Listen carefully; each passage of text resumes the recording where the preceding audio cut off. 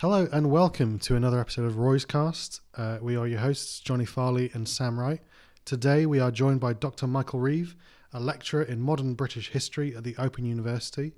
Some of you may remember his name from our conference last year, and hopefully be seeing him again at our conference this year. So, Michael, how are you? Start to tell us a bit about yourself. Yeah, I'm very well, and thanks for having me on Roy's Cast. I've listened with real interest since you got it started, so it's really nice to be involved. And yeah, like you said, I've been in your orbit since your first conference last year. That was here at Blade's house, where we're recording in the great city of Hull. And yeah, so I'm a historian of modern Britain, as my job title suggests. And when I spoke at your conference last year, I was talking about voluntary policing during the First World War, and I used Hull as a case study. And that was based on some research from my PhD thesis, which I did at the University of Hull. And I was based in the Blades Maritime Centre, and I finished that in 2019. So yeah, that was quite fresh in my mind, because in 2022, that was last year. It was, yeah. Wow. Yeah, I was still kind of very much had that part of my work in mind, was trying to develop it further. So that conference paper really helped with developing that kind of thread of my research. Well, so you did your PhD here at Blades. What was that on, aside from the touching on the policing and things like that? Yeah, so the policing stuff was part of this bigger project that I did during my PhD, which was about the bombardment of civilians in coastal towns and cities during the First World War. So I started out with like a kind of fairly big idea about, how do ordinary people deal with, war? And if you say modern wars, particularly the First World War, these are total, they involve everybody, then they certainly involve civilians. But then I thought, well, perhaps people that live in coastal towns have a slightly different perspective on, say, being bombarded, because, if you live by the coast, then a ship can come close to you and bombard your town. And that's what happened in 1914 to Scarborough and Whitby and Hartlepool, a bit further north. And so, yeah, it was this interesting kind of endurance, resilience, mainly of civilians in that work. But I'm interested in kind of everyone, including combatants, and how they deal with that really stressful and obviously very disorientating situation of being in a war in a war. And so, yeah, the way I got at it was through, started with that big idea about resilience and endurance, and then thought, well, a good way to get at this will be to have case studies of actual places. And then I was keen to capture some diversity as well, so different kinds of coastal places, not just random coastal towns that happen to have been bombed, but ones that would also have some would bring forth some contrasting perspectives as well. So looked at Hull because it's a really big industrial port with connections all over the world. That's very different to Scarborough, which at that time is very much this kind of playground for nouveau riche, where it was in the 19th century, and then by the First World War is also frequented by a lot of workers from across the industrial north. And then Hartlepool, because it's a smaller industrial coal port. It was kind of like develops around the railways in the late 19th century, and is kind of booming because of coal and industrial production in the early 20th century. And then Whitby figures there because it was also hit in the same bombardment as Scarborough and Hartlepool, but wasn't as badly affected. But it was really interesting because its kind of built heritage was seen as being really badly affected because Whitby Abbey was hit by a shell. And so it loomed large in some of the anti-German propaganda that followed the bombardment, because it was this beautiful historic town where poets and writers and painters had visited, and it was this quaint seaside town. So yeah, I wanted to get these contrasting perspectives in there as well as kind of problematizing. It's a word that I use a lot, but problematizing an idea of a national shared experience during the First World War, which to some extent there are shared aspects like the involvement of civilians, the loss of life on a colossal scale affecting people all over the country.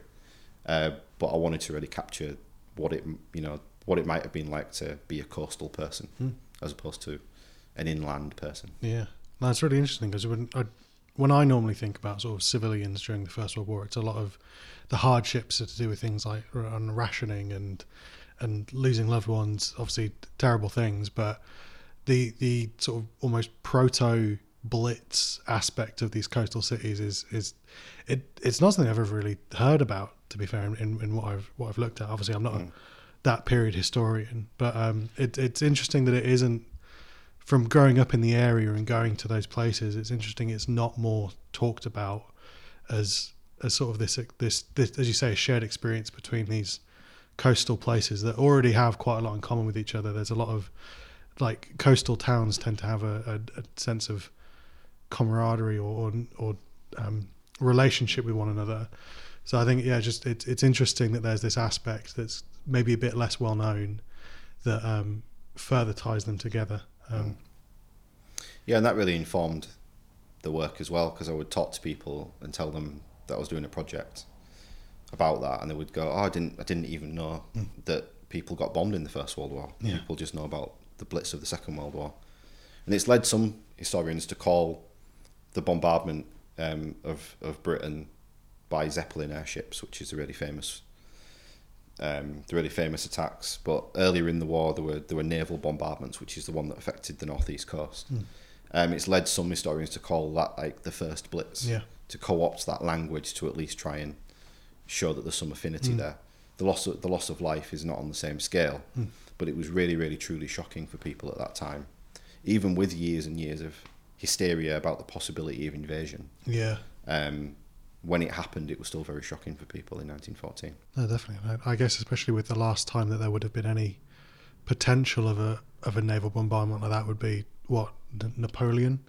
That kind of the last time we've ever been posed a threat from sea. So when that figured in the propaganda in pamphlets, they would say like this: when Scarborough was bombarded, it had been all that time. It had been a couple of 100 years or so since anyone had attempted it. And the Germans were at the gates, as it were. They were on Scarborough Beach, or at least that was what people did initially think that. Oh wow, yeah, that's really interesting.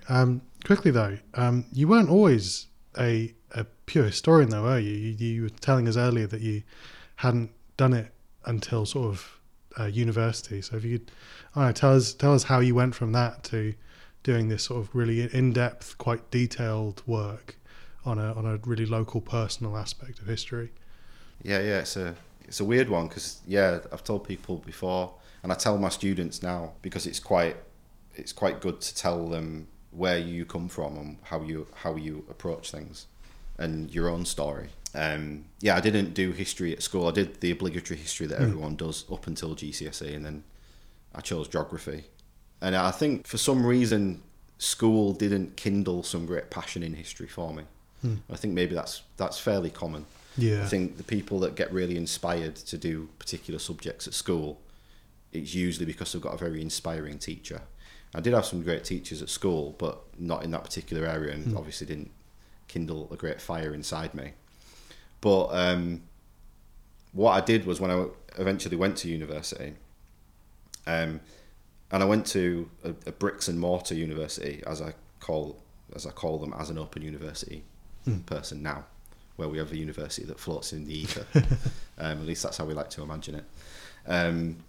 When I went to a bricks and mortar university, I went to Leeds Metropolitan University, which is now called Leeds Beckett, and I did an English and history degree. And it wasn't a joint honours, it was a kind of interdisciplinary degree where you had modules that were kind of weaved into each other. So it's a really, really good course, and it's still around. And I did that because I really liked reading. I still read, like, classic novels and all that stuff, and all sorts. And thought, well, if I'm going to do uni full time, because what I'd done before was I'd been an open university student and I was doing social sciences, because I'd enjoyed sociology when I was doing my A-levels. So that was my first foray into higher education. But I decided to change tack, partly for practical reasons, after doing the Open University for quite a few years, because I wanted to commit to university full time, and it wasn't a great economic situation back in 2009, 2010, because there'd just been a massive economic crisis. Yeah. So it was motivated by, I thought, a passion for English, an interest in history, but it was still motivated by that social science that I'd been learning at the Open University, and like the kind of a way of learning and approaching learning that I'd learned at the OU, which was really beneficial. But yeah, so I ended up doing this English and history degree, and enjoyed both aspects, but really liked doing the historical research when I actually started looking at sources, learning about different periods, but then starting to really get interested in the late Victorian and Edwardian periods. And that I've pretty much stayed on that track ever since. And I think I ended up doing the First World War stuff because I was already interested in that, on the kind of social and cultural sides of it, which is what I've ended up continuing to do. But the final year of my degree was the first year of the First World War centenary. So there being a build-up throughout my degree with people talking about it being on the horizon, and then suddenly everyone's talking about the First World War. And that really helped me start to kind of mould a undergraduate dissertation project about the First World War. And then I kind of stayed on, like I say, on that track ever since, with some digressions. Yeah. Because obviously, literature plays an awfully big role in the First World War as well. There's a lot of these sort of the poets and things like that coming through. So did that ever play a part in it, or did you ever read any of the? I've forgotten all their names. You've got Siegfried Sassoon. Sassoon, those ones. I'm trying to remember my A levels. Sassoon. Well, it's good you mentioned Sassoon, because he was. I read probably more of his stuff and Ford Manox Ford's stuff when I was writing the undergraduate work, and because my degree was very heavily informed by English studies and study of English literature, I kind of came to the study of history with this very open-minded and interdisciplinary kind of approach, where I used novels as a kind of historical source, and used novels as this way of like, this is like the zeitgeist in like the after the war, and this is how people, at least some writers, were trying to capture that experience of being involved in the First World War. People like Sassoon, and what I was looking for in that work, it was about smoking in the First World War and smoking among soldiers in the trenches. So this is before I really started getting into my local case studies and looking at the North and looking at Yorkshire. That doesn't mean that it wasn't informed by Yorkshire in some ways, because a lot of the primary sources I used in the work were from archives in Leeds and were about people from the North. And I still find my eye will fall on a page if I'm looking through some kind of dusty old magazine. I'm looking at the moment at a lot of tobacco trade journals, which are surprisingly entertaining, actually. It's not all just price lists. There's a lot of like gossip and things like that. But yeah, my eye will fall on Leeds or Whitby or Scarborough in these magazines. And it's like, it shows that there's any flashpoint, any event you look at in a big conflict like the First World War, is there might be a slightly different angle on it if you look at a particular place. And that seems like perfectly understandable common sense, but often when we write histories, it tends to be as broad as possible and say as much as possible about as much stuff as possible. But sometimes that micro-historical approach can be really enlightening. Oh, definitely. It's part of what brought us together for Roy's itself, is all of our... So we all look at quite broad topics within our research, but the specifics of it is almost all of us entirely to do with Yorkshire. Myself looking at Roman Yorkshire, Sam looking at sort of Lloyd's Register and Yorkshire, things like that. It is finding that micro story in amongst it all can really help ground it, and especially with, as you say, you work with sort of social side of things. Like we found with our outreach that having those little stories can just make tons more sense to people than these. For me, if you bring in Latin names, people start to glaze over a bit, and you start talking about like how many emperors they've been in 5 years, they really lose it. Whereas if you can talk about a person, and especially a person that has stepped foot in that same area or has something to do with that same area, it can really, really sort of zone it in for them, focus it in for them. So it's really interesting. You were mentioning about your work on the coasts and their bombardments, and you briefly talked about Hull and how Hull was affected as an industrial site. Would you talk a bit more about that and some of the developments that went on in Hull at that sort of time? Yeah, so Hull was quite badly affected by the Zeppelin raids. And what was interesting to see was that it rankled with local people that it didn't figure very much in the kind of national propaganda efforts to kind of make sense of what had happened, to drum up kind of anti-Germanism and kind of strong sentiments against the enemy. Scarborough took a lot of the limelight, had already taken a lot of the limelight in 1914, and it kind of that was still held up as the exemplar of like this is the barbarity of the enemy, because they will attack this undefended, quaint, Victorian, formerly very bourgeois seaside town. And then the industrial places like Hull and Hartlepool are not as glamorous, and people either don't know about them or they're not that bothered about them, and so it doesn't figure in the kind of propaganda efforts. So that was a big takeaway from that. But when you drill down into what it was like to try to reconstruct to some extent what it might have been like to live in Hull during the war when there was those bombardments, it just got more and more interesting looking at the communication between the local military forces that were stationed in the city, their communications with the kind of top brass in Whitehall and with government ministers and figures asking constantly for more defences, for better guns, for mobile guns. Things that you think about with the First World War, like asking for searchlights, these things that are synonymous with the Second World War, I should say, sorry. And then looking at how there's this constant process of negotiation, of argument, central government figures just ignoring letters from regional military authorities for like a lot longer than you would have imagined, for weeks and weeks at a time.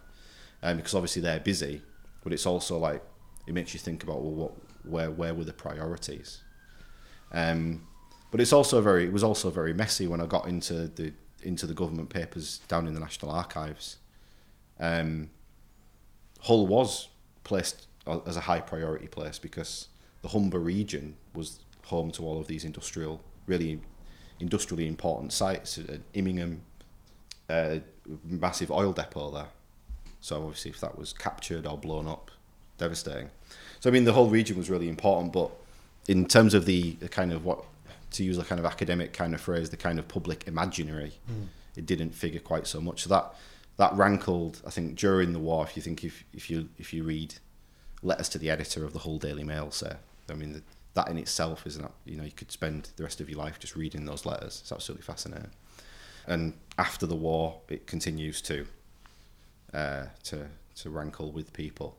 But I think it's interesting actually that you bring up during the First World War the fact that Hull is not given that recognition of how badly things have become in the port, because obviously during the Second World War it happens again, often to an extent that still to this day causes resentment in the city. Because I mean, Hull is, for those people that are not aware, during the Second World War, when Hull is, I think outside of London, the worst place hit during the Blitz, during that conflict, Hull is referred to simply as a northeast coast town, and it's never mentioned by name. So even today, when you talk to people that have experienced that, they still live in sort of resentment of sort of central government. And so it's interesting that it's not something that I particularly thought about, that it had historical precedent as well.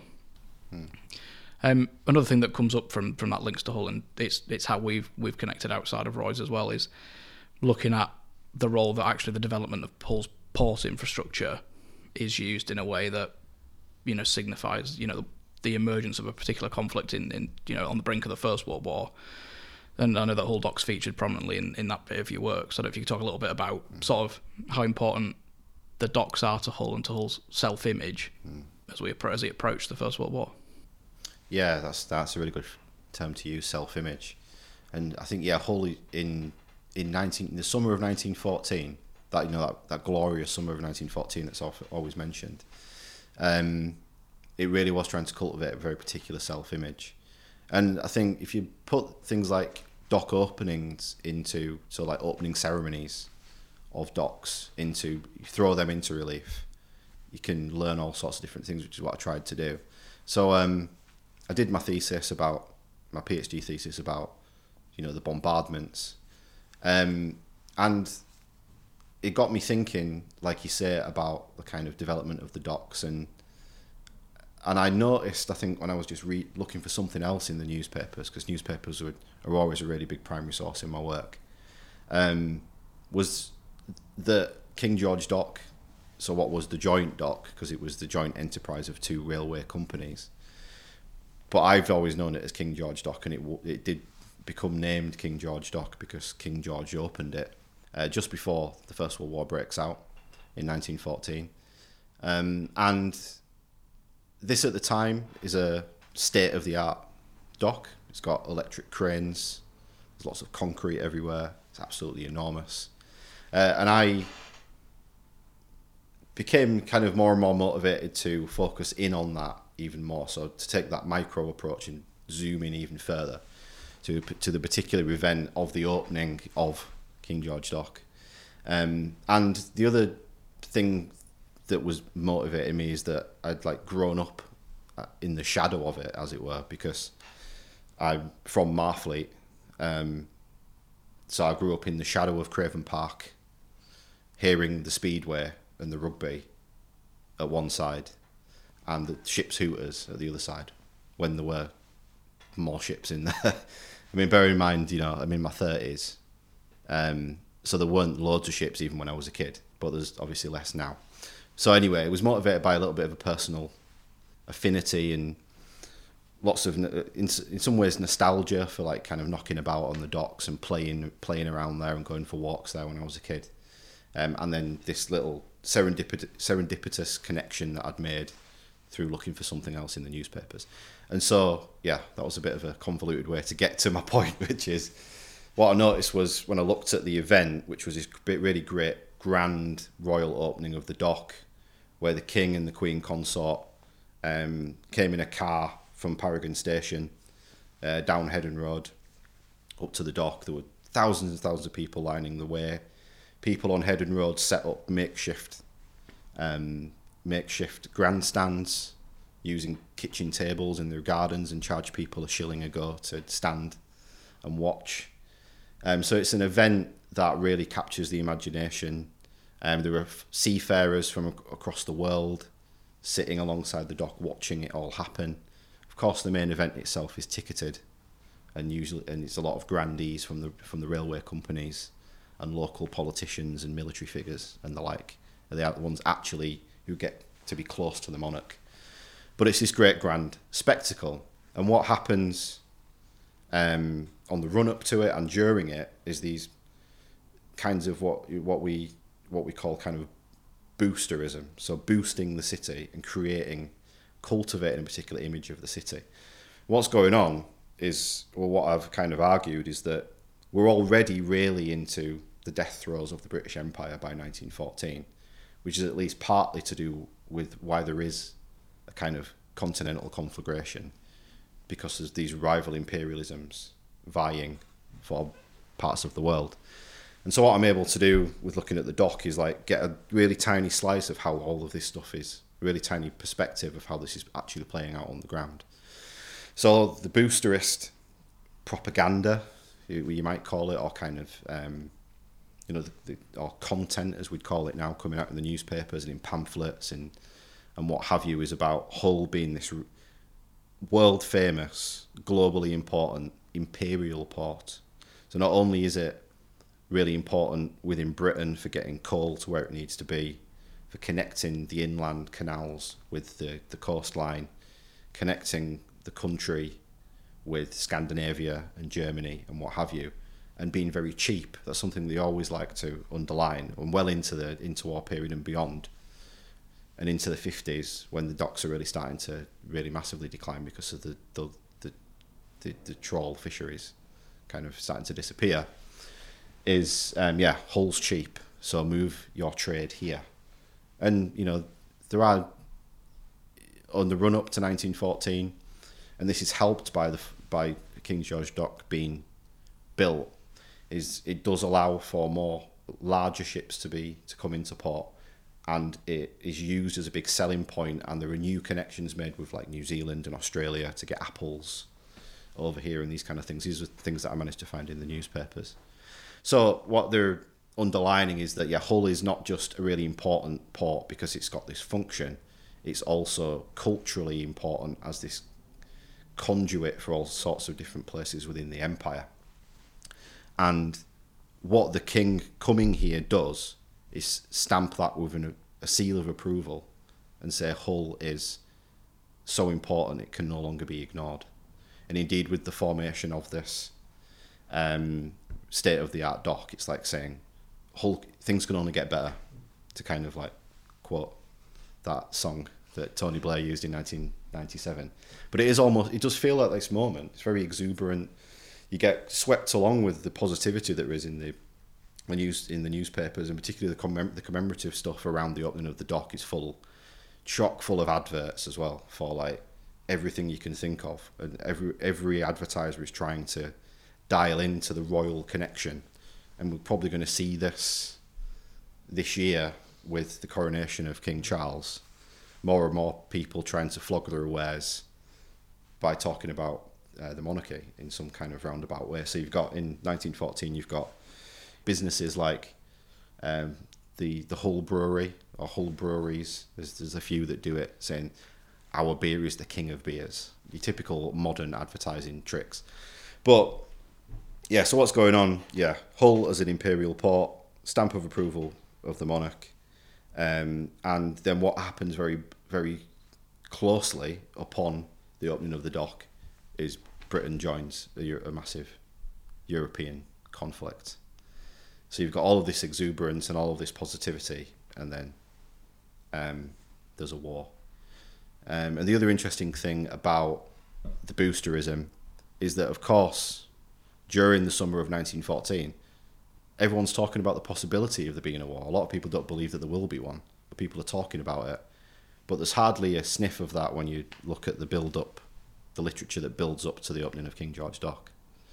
So I found it's particularly interesting, I think, because, again, it doesn't assume that this approach means that you go into it not assuming that everyone has the same experience of being a city in the British Empire. It gives you that kind of localized perspective that says, well, actually, we acknowledge that the empire is needing to shore itself up, and say people are having to actively go out of the way to say the British Empire is great, because before you could assume it in the mid to late 19th century, and then by the early 20th century you've got to kind of remind people that it's there and that they've got to work hard to keep it going. So you've got to kind of remobilise people around an idea of empire, and things like the event that opens the King George Dock actually do a lot of work to try and advance an idea of empire. That's maybe what I should have said initially, but I got there in the end. Yeah, and I think from my background, listening and then talking to you about that in the conversations that we've had, it's particularly interesting from my perspective as somebody that's sort of studied dock development and in Hull and the maritime activity of the port, is that a lot of that, self-promotion that we're talking about in 1914 is to some extent not true, and to some extent actually trying to change a maritime perception of what the Port of Hull is, because there's a lot of labels of it being the third port. So I think by the turn of the century, Hull is is losing its status that it's had for a long time as a third port, but places, on Humber are taking massive trade away from it, like Immingham and Goole. But you've also got places like Southampton that are developing with liner traffic that's ever increasing. So I think there's a little bit of fear within the port itself about we want to promote ourselves as a third port basically while we still can. But I think the 2 points about it being cheap and modern are interesting, because for 100 years before that, the criticism levelled at the port of Hull was almost the exact opposite. Hull was the most expensive port on the Humber to use, largely because the Port Authority at the time, the Hull Dock Company, who have my topic of research, but I've had many mention on this podcast, but the Hull Dock Company charges exuberant dock dues to get into this port, so it becomes the most expensive port on the Humber to use, which is why you get developments in places like Grimsby, Goole and Immingham, because people want a cheap alternative. But also a lot of the docks in Hull before the big town docks that emerge outside of sort of the traditional Old Town, a lot of the Old Town docks are old. They were obsolete almost when they open. So I think there's a lot of the Hull Dock Company in 1914, the Hull Dock Company have not been long dead. So I think there's a bit of, I don't know if you've come across it as well, but I don't know if there's a bit of celebration of that they can say these things now, because the 100 years previous, these were the criticisms that the port were having to deal with. So I think it's a chance to reinvent as well as self-promote. Maybe I don't know if you've sort of come across. I'm sure I know you've come across the Hull Dock Company before, because we've talked about it. But I suppose I don't know if that maybe plays into it as well. Yeah, definitely. Yeah, like that feeling that the city and the port are now free to do all this state of the art stuff. It's just that they were being held back by the Hull Dock Company. Because I remember reading something, and I think I put this in the article that I wrote, that's in Northern History. Because Hull Dock Company had this monopoly for so long, they'd let the ports, kind of like as you allude to, kind of get past their prime. There'd not been that proper investment, and particularly there's calls, I think, from going quite far back into the 19th century for a dock to the east of the city, which is of course where they build King George Dock. So I think, yeah, you're right when you say, yeah, by 1914 they can say it as the kind of victors, kind of commercially and otherwise and politically, the combination of the local authority working with these two, with the Hull and Barnsley and the North Eastern Railway companies, to develop this great dock that's why it's doubly celebratory. So it's not only about the big stuff about empire and about needing to reinforce an idea of empire at a time when it was perhaps starting to slip away, very quickly, but also about trying to underline that the city's fortunes were in the hands of more capable men. Certainly more willing men. Yeah. I'm sure that was the term that they willing, wanted to that's use. Probably better, yeah. No, I think it's probably. I mean, it isn't any coincidence that some of the early docks that are still commercially active at the Port of Hull are not Hull Dock Company docks, because they're the ones that were forward thinking. And you said like some of the new technologies that were being brought in and placed on site would have been unheard of in the period previous. So I think Hull's one of those useful places where you can see all these different things playing into something like a major event like that opening in 1914. So I think it's certainly what we've connected in previously about talking about, me nerding out about Hull docks and finding somebody else that was doing it as well. So I suppose that brings us on a little bit to another the main connection that we've had with you through Roy's, which was last year, which talked a little bit about policing, particularly in Yorkshire. So I don't know if you could just touch on a little bit about that for anyone that wasn't able to get to Roy's last year. Yeah, so policing history, I kind of fell into accidentally almost, because I couldn't ignore it when I got into the sources, the newspapers and the other kind of primary sources that I looked at when I was doing the thesis. And obviously when I'm looking at civilians and the way that people deal with war, they start the ways they try to endure it and become more resilient. And you look at defence, so I talked before about all these arguments about getting better guns and searchlights, spotlights and these kind of things. is that, of course, there's the civilian police as well. But the first sniff I got of it in the primary sources was discussions about whether the police should be armed, because there was that early in the war, there was that fear that there would be an invasion, particularly because of the December 1914 bombardment of the northeast coast. If the Germans could bombard Scarborough, then they could easily, land on the beach and overrun the town and then come inland. So you've got this very fraught period where people are very worried. There's a lot of anxiety and stress, and you've got potential, or at least there's a fear among contemporaries that stress and anxiety can spill over into disorder, and so policing becomes the order of the day. And like I was saying, there's discussions about whether the police should be given guns to help the army repel an invading force, and that rumbles on for much of the war. But it is kind of settled, although people continue to talk about it. It's the government settles it just by basically saying, no, they shouldn't be armed because there are police volunteers, and I'll talk about that in a minute. But yeah, the police is fundamentally a force of civilians. It's about keeping order, but it shouldn't be armed. That's what we've got the armed forces for.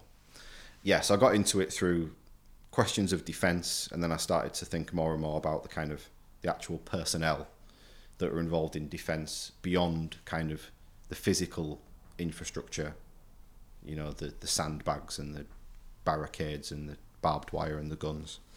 So you've got the Special Constabulary are kind of reformed in 1914, and historically, going back quite a long way into kind of like the 17th and 18th centuries, I think maybe even a bit earlier than that if you look to kind of forerunners.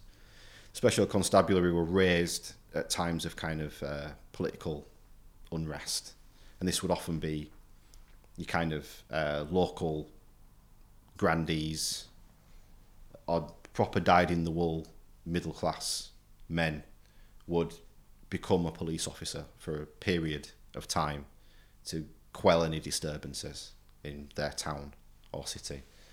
So 1914, you've got a new Special Constabulary Act, Special Constables Act, which allows local authorities to raise Special Constabulary again for the purpose of basically policing civilians in this period of war.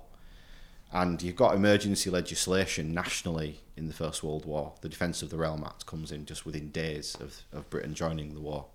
And that allows the central government to a lot of leeway in the kind of laws that can be developed to keep things together during the war. And so local authorities end up having quite a lot of power to improvise their own policies. So there's a national framework, but central government doesn't necessarily interfere that much in local authorities. Local authorities themselves are empowered to do a lot of things themselves. So you've got this kind of this chain or kind of network that sometimes goes both ways, but sometimes is just central government kind of allowing local authorities to have powers. And at this time, the police come under the rubric of local authorities.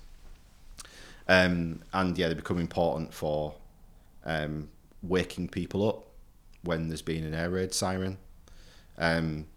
Scarborough experiments with some new emergency early warning systems after the bombardment in December 1914. So early 1915, Hull brass founders. So there's a nice connection there between Hull and Scarborough as well. The Hull brass founders makes a steam-powered hooter, and they test it out in various parts of Scarborough to see where the most people can hear it. And they have to experiment quite a lot with it because the lay of the land in Scarborough means that if you put it up high, people in the lower part of the town don't hear it, and vice versa. So they end up having to make a few so as many people can hear it as possible. But it still means you need a force of people that can knock on people's doors and say, the buzzer's going. You need to go into your basement, or you need to hide under a table, or you need to do something so you're not exposed. So the Special Constabulary really, for something that's imagined in emergency legislation as being all about order, ends up being about public safety in a big way. So they're warning people about alarms, they're helping put out fires, they're stretchering people away from bomb sites when they've been injured. They become like a kind of this public safety force that lends its hand to all sorts of different wartime duties. And then what I found was that it kind of dovetailed with ideas of kind of masculinity and how to be useful in wartime for those men that couldn't be soldiers, either were too young or too old, or they were whatever you want to say, and they couldn't, be a hero. But maybe at home they could be a hero by becoming a special constable. There's like 3,000 local men become special constables at various points in the war. They're allowed to kind of parade through the city after the armistice. So a very important constituency of local men kind of devoted to public safety. Yeah, I remember it being a really compelling talk last year at the conference. That was really good. And like Sam said, that kind of brings us full circle on your relationship with Roy's. I was wondering if you could tell us a little bit about sort of what you're up to now with your job at the Open University and some of your newer research. I think you mentioned before it's about tobacco and the role smoking plays as a sort of psychological aspect of it amongst both the troops and at home. So if you just talk about that for a few minutes. So I'm back on the kind of tobacco and smoking train again. So that's like my first ever thing that I published in 2016 was about tobacco and soldiers on the Western Front, and like the meanings it had for soldiers, how it was supplied to soldiers, and how it figured in kind of cultural works like novels, like where it's mentioned, what a writer's saying about it, why did they find it so important. So what I'd found when, during that centenary period that I mentioned before, is that like almost every image you saw of soldiers or sailors or civilians, there was a cigarette in the frame somewhere, and I thought, I want to read more about that. And there's some interesting historiography on it and some interesting work produced on it. But I thought there was more to do, and particularly really, really focusing on kind of these wartime sites like the trenches. So I kind of did this study of, what it was like in the trenches and why soldiers smoked, and tried to understand it from soldiers' perspective by looking at letters and other kinds of correspondence, by looking at newspapers and looking at all sorts of different things.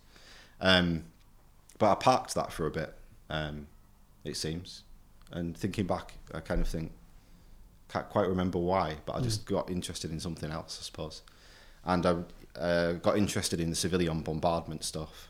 But it was still like, it doesn't sound like it at first hearing, but it's kind of in the same ballpark, because it's still about what people did to endure war, how they made sense of war, how they tried to gain some kind of resilience. The tobacco and smoking stuff is all about, well, what does the cigarette do in terms of like the nicotine and the kind of physiological effects of smoking are understood in this period. Addiction is not really understood. There are not all those connections with lung cancer that we get in the 1950s. And generally, smoking is seen as being a broadly positive thing, and particularly when it becomes to periods of stress and strain like war. And in fact, it had been understood as a kind of panacea, going right back to the early history of Europeans' interaction with non-Europeans who smoked. It was always seen as this medicinal panacea. And this really sharpens up in the First World War. So yeah, I did that first article, strayed a little bit into looking at bombardment, but it was still, like I said, broadly in the same ballpark. And then I've got to where I am now, where I'm able to spend a bit more time on some research after spending a couple of years doing a lot of kind of very teaching focused work, to look again at smoking. And this time I want to look even deeper at the First World War, but also look at other conflicts, because I think I kind of can't look at the First World War in isolation with this, because there must be historical precedents, and indeed there were, and I'm finding that the more I do research into the Crimean War and the Boer War, which are case studies that I'm looking at now. And of course there are developments into the interwar years and into the Second World War, and indeed beyond that into the Cold War. So these are all, well, for me, conflicts that I've not done very much research on myself before. So it's really exciting to be embarking on the project, but obviously it's gonna take me a while. But I want to really see where these connections are between these conflicts, and how medical and public health and military and kind of popular common sense ideas of the role of smoking in war, and what tobacco does to people's bodies and minds, and how that changes over time.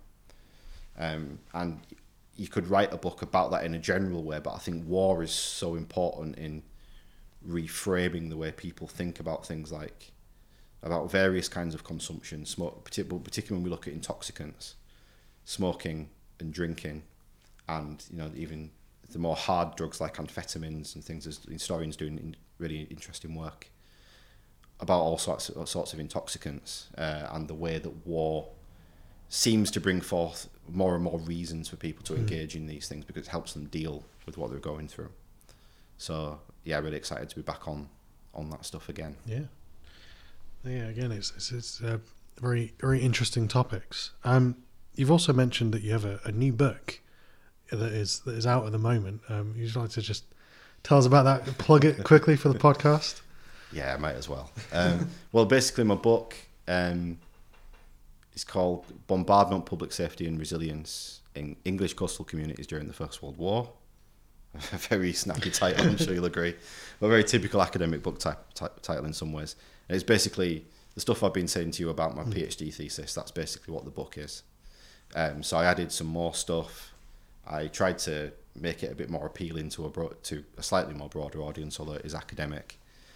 So basically all my stuff about the North East Coast and bombardment, that's what my book's about.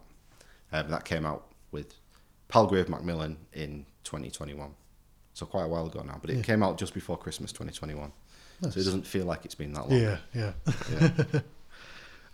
Great. Yeah, I think that's all we've got time for today. But there's a really interesting discussion, and yeah, thank you very much, Michael, for coming on.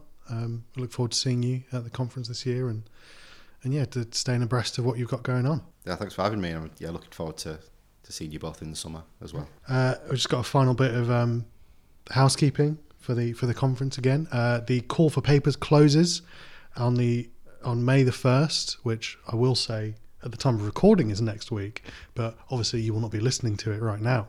So May 1st is the deadline for the call for papers, with admissions opening up in the following weeks. We look forward to seeing as many of you there as we can on June the 16th and 17th at Leeds City Museum. Thank you all for listening, and see you on the next one.